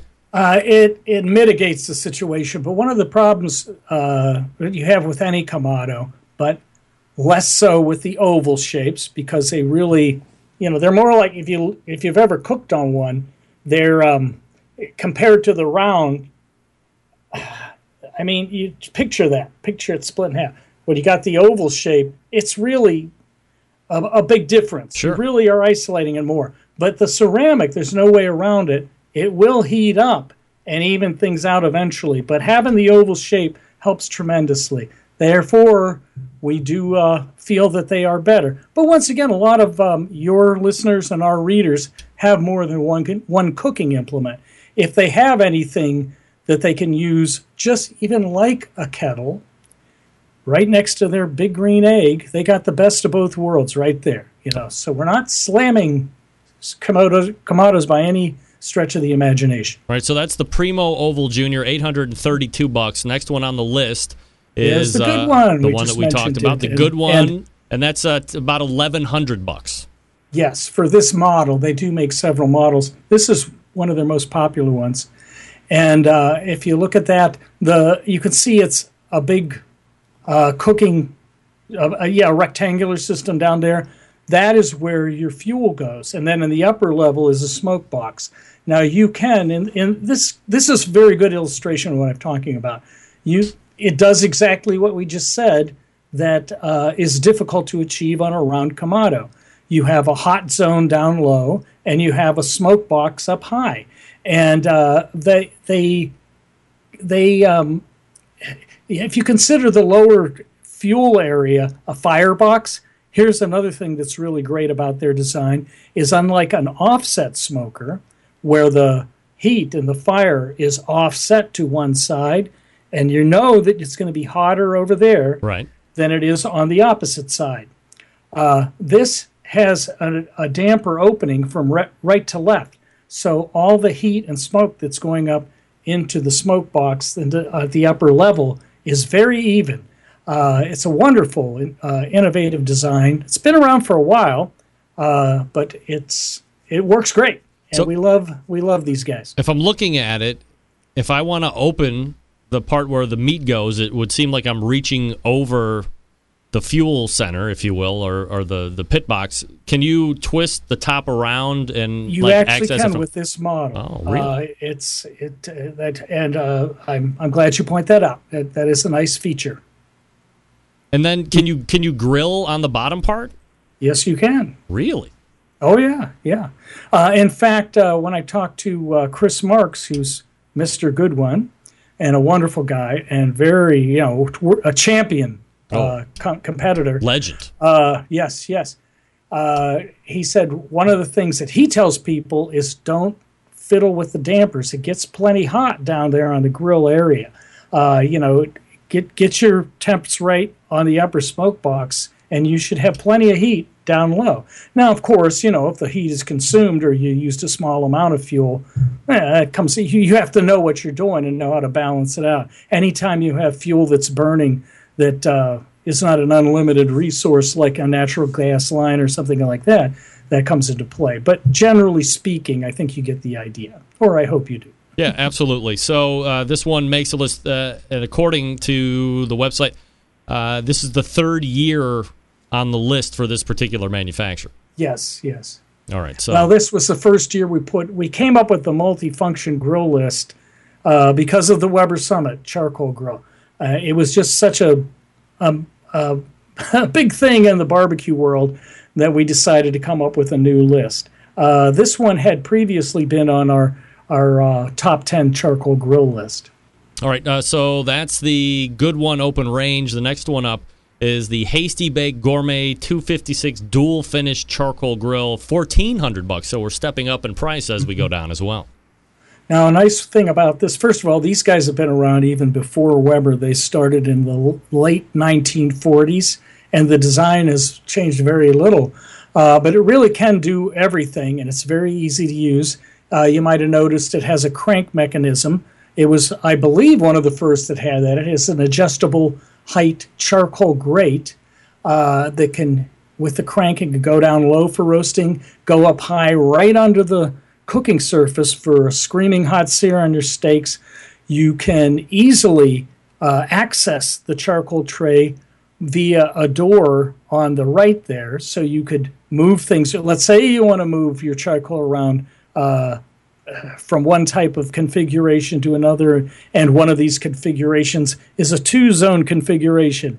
You can easily push the charcoal to one side, and then if you need to replenish it or throw more wood on, you can easily get to it and do that. The one thing some people gripe about with this Hasty Bake is that it's not real tight, so it leaks a lot of smoke and heat. But it still works effectively. That doesn't hurt it to the point where it can't function. It's a very versatile grill. It is one of Meathead's favorite charcoal grills, if not his favorite. Really? Yep. Mm-hmm. All right. So the next one on the list is the Weber Summit charcoal grill. That's the one that was released a little bit earlier this year, $1,700. Yeah, and we that one, there's two models. That one is the more basic one. There's one with a cart attached. These are the MSRPs on it. The true street price on this model is more like $1,500, and the one with the cart is more like $2,000. And I know we put pretty much a whole show a couple months ago on this. Yeah. So, but it really is nice, and people complained about the price, and you and I discussed how, hey, it's in line with the Summit gas models. They're not cheap either, and they don't sell as well as the Genesis line that's less expensive, but there's a market for them, and there's a market for this as well. And it works very good.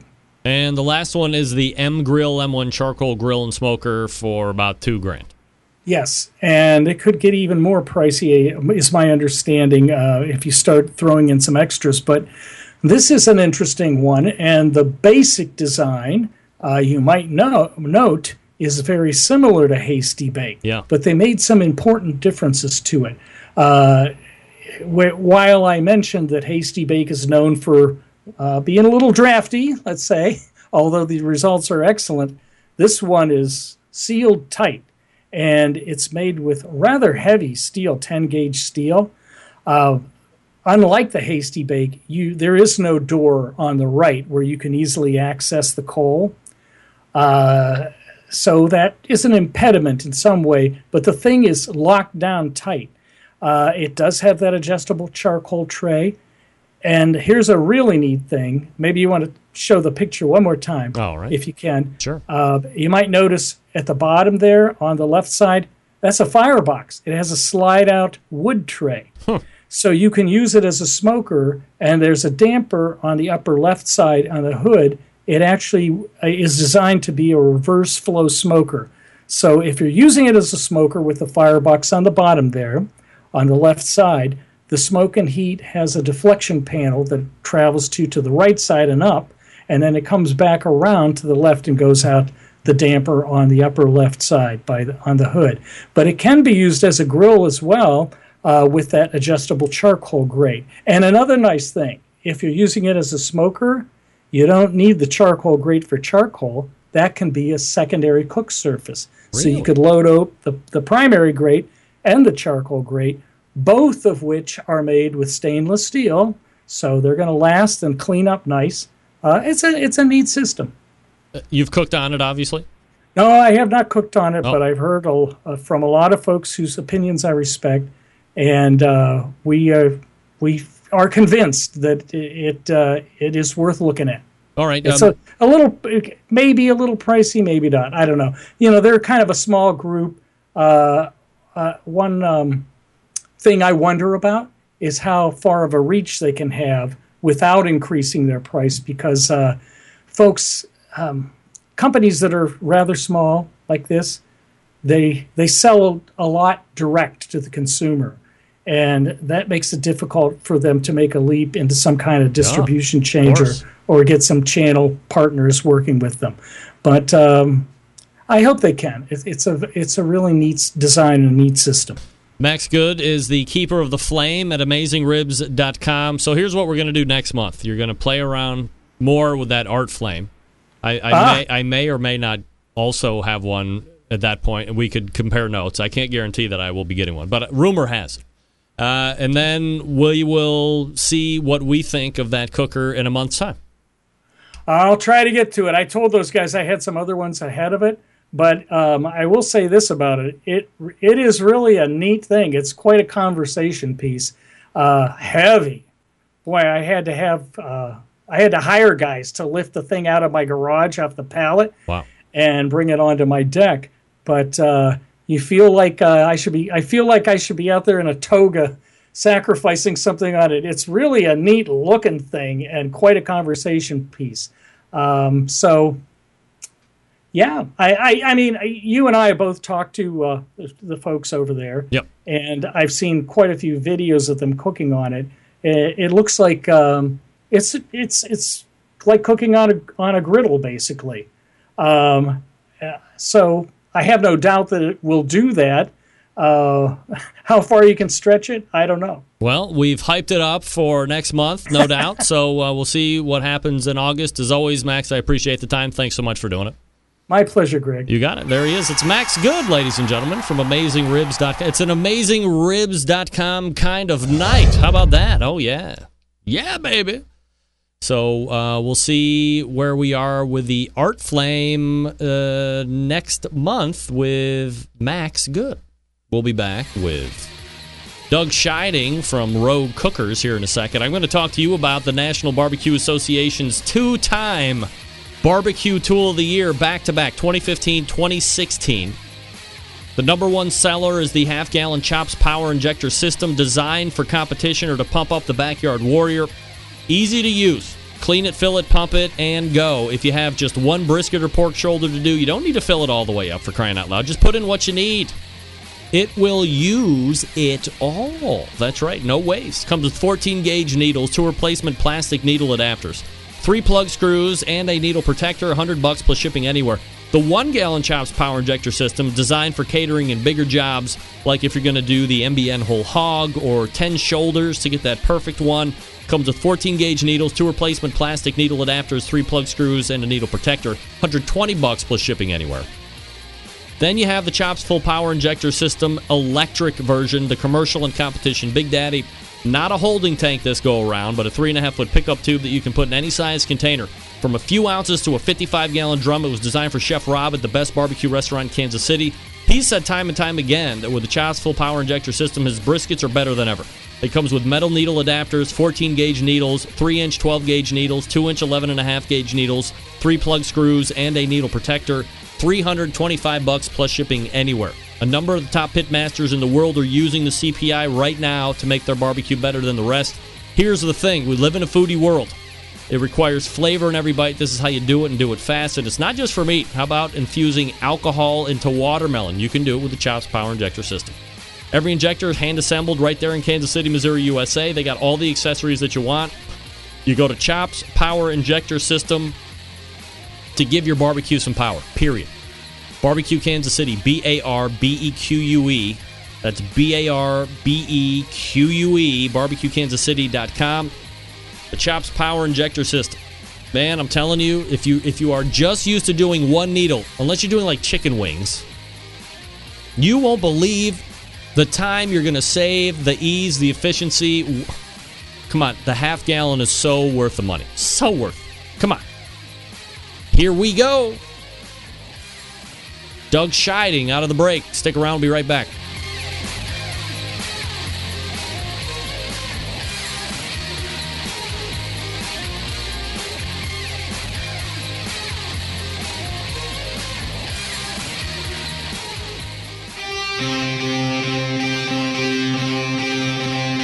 Get in the smoke. Call 877-448-0433 to get on the air. Now, here's your host, Greg Rempe.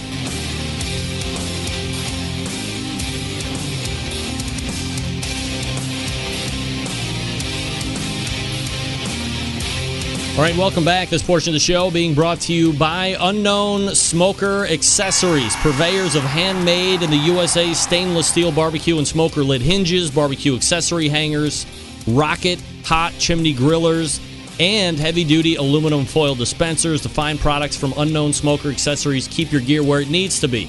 At arm's length, ready for battle. Visit unknownbbq.com/shop. Today, you can get 10% off your entire order if you use discount code REMPE, R-E-M-P-E, R-E-M-P-E. Romeo Echo, Mike Papa Echo. Get 10% off your entire order, unknownbbq.com/shops. Come on. You need a foil dispenser. You know you do. You need the spice rack. IPC, absolutely, Matt. We're going to dial up Doug Scheiding here. He is the pitmaster of Rogue Cookers, championship pitmaster, world championship pitmaster, I might add.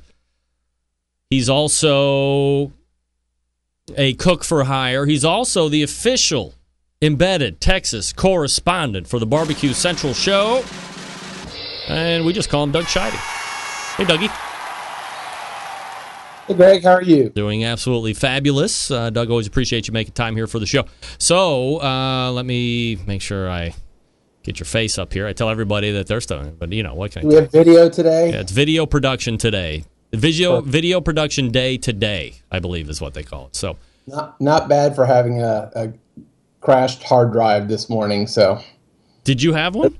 Yes, that's how I started off the day. I didn't want to worry you. I was like, I'll fix it. I'll get it done. Wow. Well, I mean, you look better than ever with a crashed hard drive. Did you have to go get a whole new computer?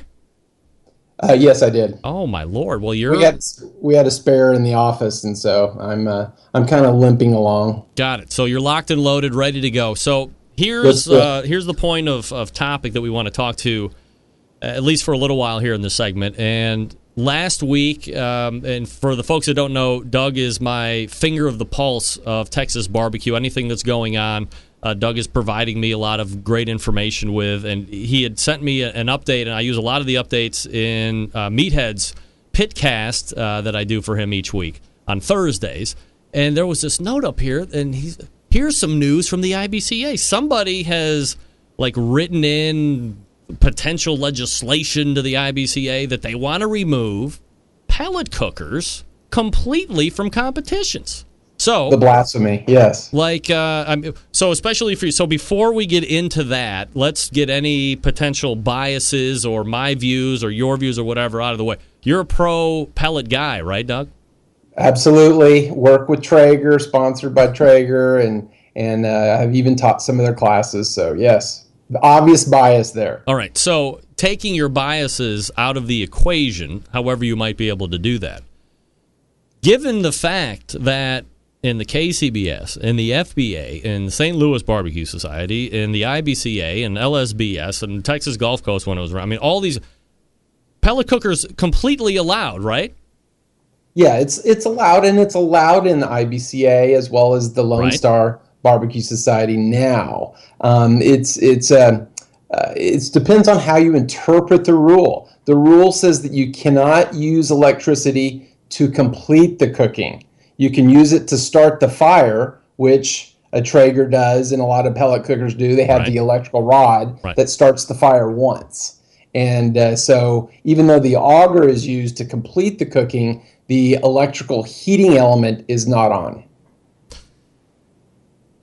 So what do you think, just on a very high level, does this have any legs? Do you know the pitmaster that has decided to run this up the flagpole and see? Like, why buy? Like, who cares that much? Yeah, I don't know who it is that has submitted it, but the process in IBCA is basically every year it's a cookers association. So every year they solicit changes to the rules. And last year I submitted 6, and this year I did not submit any. But every member can solicit however many rule changes that they want. And then IBCA is divided up into 10 pits. If you include Louisiana, 9 in Texas, so there's Central Texas, Coastal, etc. So those pit members or subchapters of IBCA will discuss it, and then the elected official from the pit will make a board meeting and have a discussion amongst the other pit bosses or pit members and the board of directors, which Craig Sherry is on. And I even got a call this week. Someone was, how rumors fly. Someone said, "Oh, I hear Craig Sherry is behind this issue of getting pellet cookers banned." And I said, "No, that's totally not true." He's been on Facebook, and it created quite a firestorm on Facebook, actually. And he openly said on Facebook that he didn't think it had the legs or muster to pass, but people have a right to their opinion. So what does it take to pass? Is it a majority vote? Is it all these subcommittees and a majority of them push it on to the board, and then the board is going to take a look at it? How does it potentially get legs to actually get a banning? Right. So the pits will talk about it, and so there'll be 10 opinions there from each chairman of the pit, and then there's 4 or 5 board of directors, and so the pits will either say yay or nay. And they'll make a recommendation because it'll be one of the topics of agenda at the board of directors meeting. And so then they'll speak about it. And then if the board of directors wants to pass it for membership vote, then it'll go to a membership vote on August 5th to a general membership. And I went last year, and there's about 80 members that went, 80 to 100. All right. So, do you get a large voter turnout? Are those the 80 people you're talking about? Yeah. So, let's say there's 1,000 or so IBCA members or so, so there's maybe, 8 to 10%, which is actually pretty good. So it's not bad. So with the overwhelming mind thought that it's probably not going to pick up steam and probably not going to be banning of pellet cookers, well, let's just play devil's advocate for fuck's sake. So let's say that this runs up through the sub pits, and all of a sudden it goes to the board, and the voting membership decides, because the 80 people there really love their stick burners, and they've always had an axe to grind against pellet cookers and automatic temperature control devices and all this other stuff, and they vote it down, or they vote it up. And now the IBCA puts a worldwide ban in their competitions for pellet cookers. What does that do to IBCA? Is that an immediate shot in the foot, and all these people that use pellet cookers are now like, okay, well, F that. Our membership is gone. We're going to talk shit about you behind your back and in front of your face from now on, this, that, and the other thing. And then secondarily, IBCA is a really big sanctioning body in a really big state. So does that cause a KCBS and an FBA and other sanctioning bodies to have to relook at what their stance is on pellet cookers? Taking the latter question first, I don't think it'll have an effect on KCBS, et cetera. What it will do is have more members not cook IBCA. I think, just from a principle of the matter thing. If you take it to an extreme, maybe they won't, quote unquote, ban pellet cookers, because IBCA has come out and banned like proofers. So instead of a Cambro, there's an electric proofer that you could put food in, and it'll keep it at a constant temperature, but that's run by electricity. That is banned by IBCA, and they've openly stated that. So I don't think it'll pass. Maybe it'll pass, and they'll say you can't use electricity to complete the cook. Because typically a pellet cooker is run off of an electrical connection. So I could see it going that way. My response to that is I'll just get a big damn battery and I'll run my pellet cookers off a battery. But you can't make the devil's argument of if I just disconnect your power, the pellet cooker is going to crap out, right? I mean, it's not like you start it. You do start the pellets with the rod, but ultimately the electricity is running the fan, it's running the auger, blah, blah, blah. And if, Mr. Rule Man came by and disconnected you, fire's going out. Absolutely. But, people use the barbecue gurus and things like that, which help maintain the fire, et cetera. So, in the end, a pellet cooker, are people afraid of just a few pellet cookers? Last cook I went to, there were 3, and that was a large number of people, cooking on a pellet cooker. There was a Traeger, myself, and then there was a Fast Eddie and a Yoder. So that was actually probably the most I'd ever seen at a cook-off here in Texas. So if they're afraid of a few pellet cookers, coming in, and I found it odd that one of the people on Facebook that was so adamant that we should eliminate pellet cookers attended the pellet cooking class in San Antonio.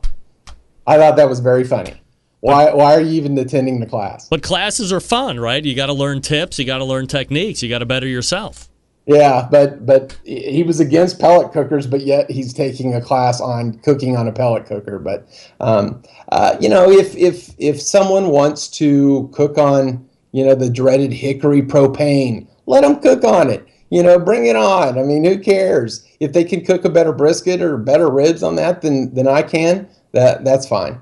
So some will make the argument that, rules are rules, and perhaps some could even look more in depth at it and say, this is just Texas trying to take a stand at pellet cookers, just like Texas is talking about seceding from America and all this other.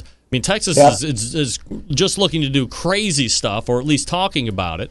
But, when you look at it from a rule standpoint, it's something that I guess has legs at the moment. And unless, as you say, they change power source or say electricity this or no battery, they could make it to where the pellet cookers can't run, and then they've basically eliminated pellet cookers. And maybe that's just the IBCA wanting to say they've taken over or they've taken back barbecue into the old school, if you will. Yeah, we might as well do away with commercial rubs and, go back to salt and pepper and things like that too. But, that's just my opinion. It's in the end, and as I tell people, it's a barbecue competition, and it's not a fire competition to see who manages the best fire. I cook a lot more because I cook on a pellet cooker. Unlike some cooks, I actually like to eat the food that I cook. So, maybe that is more of a backyard style, but we've got the average Joe and, Bubba and Billy Joe and Bobby Sue judging barbecue here in Texas. So, it's you don't have the same rules that you necessarily have in KCBS. From a competitor's standpoint, Doug, where are you going to be cooking at or competing at next year over the next month or so? I'm actually going to go to Waco this weekend. The summer is so hot, so it's against my better judgment. But my wife is from Waco, and so I'm going up there and seeing some of the family and things like that. So it's a convenient cook, and I think there's already signed up like 75 cooks. So it'll be a decent sized one too. Wow, Texas is always pulling in a lot of teams for every cook, right? Yeah, well, yeah, most cooks. Yeah, most cooks. So, typically you'll get up in the 50s and 60s. Doug Scheiding is the official Barbecue Central Show embedded correspondent. And just to be clear, you are firmly under the impression that while this is a very nifty and perhaps gimmicky motion, this will fail miserably in the end? I think so, but I've been cooked, and no offense to the ladies out there, but I've been called the left nut cooker because I've given up my right nut because I cook on a pellet cooker. So there is certainly a perception that we should not be cooking on pellet cookers. I mean, for crying out loud, look who our Democratic and Republican nominees are for president. Anything can happen, Doug, right? Holy moly. Doug, as always, I appreciate the time. Thanks, Greg. You appreciate got it. There he is, Doug Scheiding, the official Barbecue Central show embedded correspondent. I have to tell you, there's a lot of different arguments that can be made here. I mean, certainly it has to be thought of on the high level as preposterous that pellet cookers are going to be outlawed since they've been included for so long. However, if it says no electric, screwed. Where I thought I wasn't so excited to actually see this play out, I think I'm kind of excited to see how this thing plays out. There just might be a glimmer of possibility, or more than a glimmer, maybe a slow kindling fire right now, that whoever made this motion gets it passed. And now pellet cookers are out of Texas. IBCA, that. Doug will keep us abreast and a thigh of what happens. Thank you. Look, folks, if you didn't know already, Big Papa Smokers, the one-stop online shop for anyone interested in barbecue, the #1 dealer of Mac pellet grills in the world. Big Papa Smokers features a wide selection of American-made grills and smokers, such as the Old Hickory Ace BP, the Gateway drum smoker, even a drum kit that gives you everything you need to make a world-class smoker out of a 55-gallon drum. Big Papa has also made a name for itself in recent years by crafting an award-winning line of championship rubs. From flavors like Sweet Money to Happy Ending, their rubs have had a hand in winning almost every major barbecue competition. Period. Don't think that they can just be pigeonholed into competitive barbecue either. BPS rubs have become so well known, they've been picked up by a nationwide restaurant chain, BJ's Restaurant and Brew House. With 4 of the 9 BPS rubs featured on their permanent menu, and amid glowing reviews, BPS rubs have proven to be a great addition to anyone's pantry. By the way, BJ's Restaurant and Brew House, new one being built in Menor, Ohio. Very excited to finally try these out. They also have the West Coast offense going on. Defying conventional wisdom, the 2 California-based rub makers, Simply Marvelous and Big Papa's, have cornered the market on competitive barbecue. Big Papa's website also features an online meat locker featuring Snake River Farms meats shipped right to your door. The American Kobe beef, the Caribou pork, the Double R Ranch meats. Big Papa's meat locker has something for every kind of barbecue aficionado. Big Papa's also created a unique brand ambassador program called the BPS Elite Team, featuring 15 of the best competition teams in the country working together to promote camaraderie, competition barbecue, and to benefit children's charities across the U.S. Keep in mind that Big Papa Smokers has been able to do all of this with only 5 years of being in the business, maybe 6 now.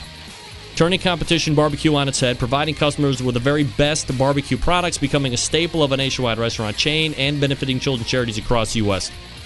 Just the beginning. Continues to be the beginning for Big Papa Smokers. Do me a favor, unsolicited by Sterling Ball. If you follow Sterling C. Ball on Facebook, visit his page and see his open request for his son, Casey.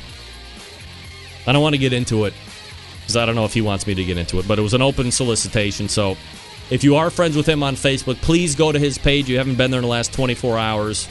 Read what he's talking about, and if you're up to testing for it, do it. I am. Do that for me. BigPapaSmokers.com. That's BigPapaSmokers.com. We're back to wrap the show right after this.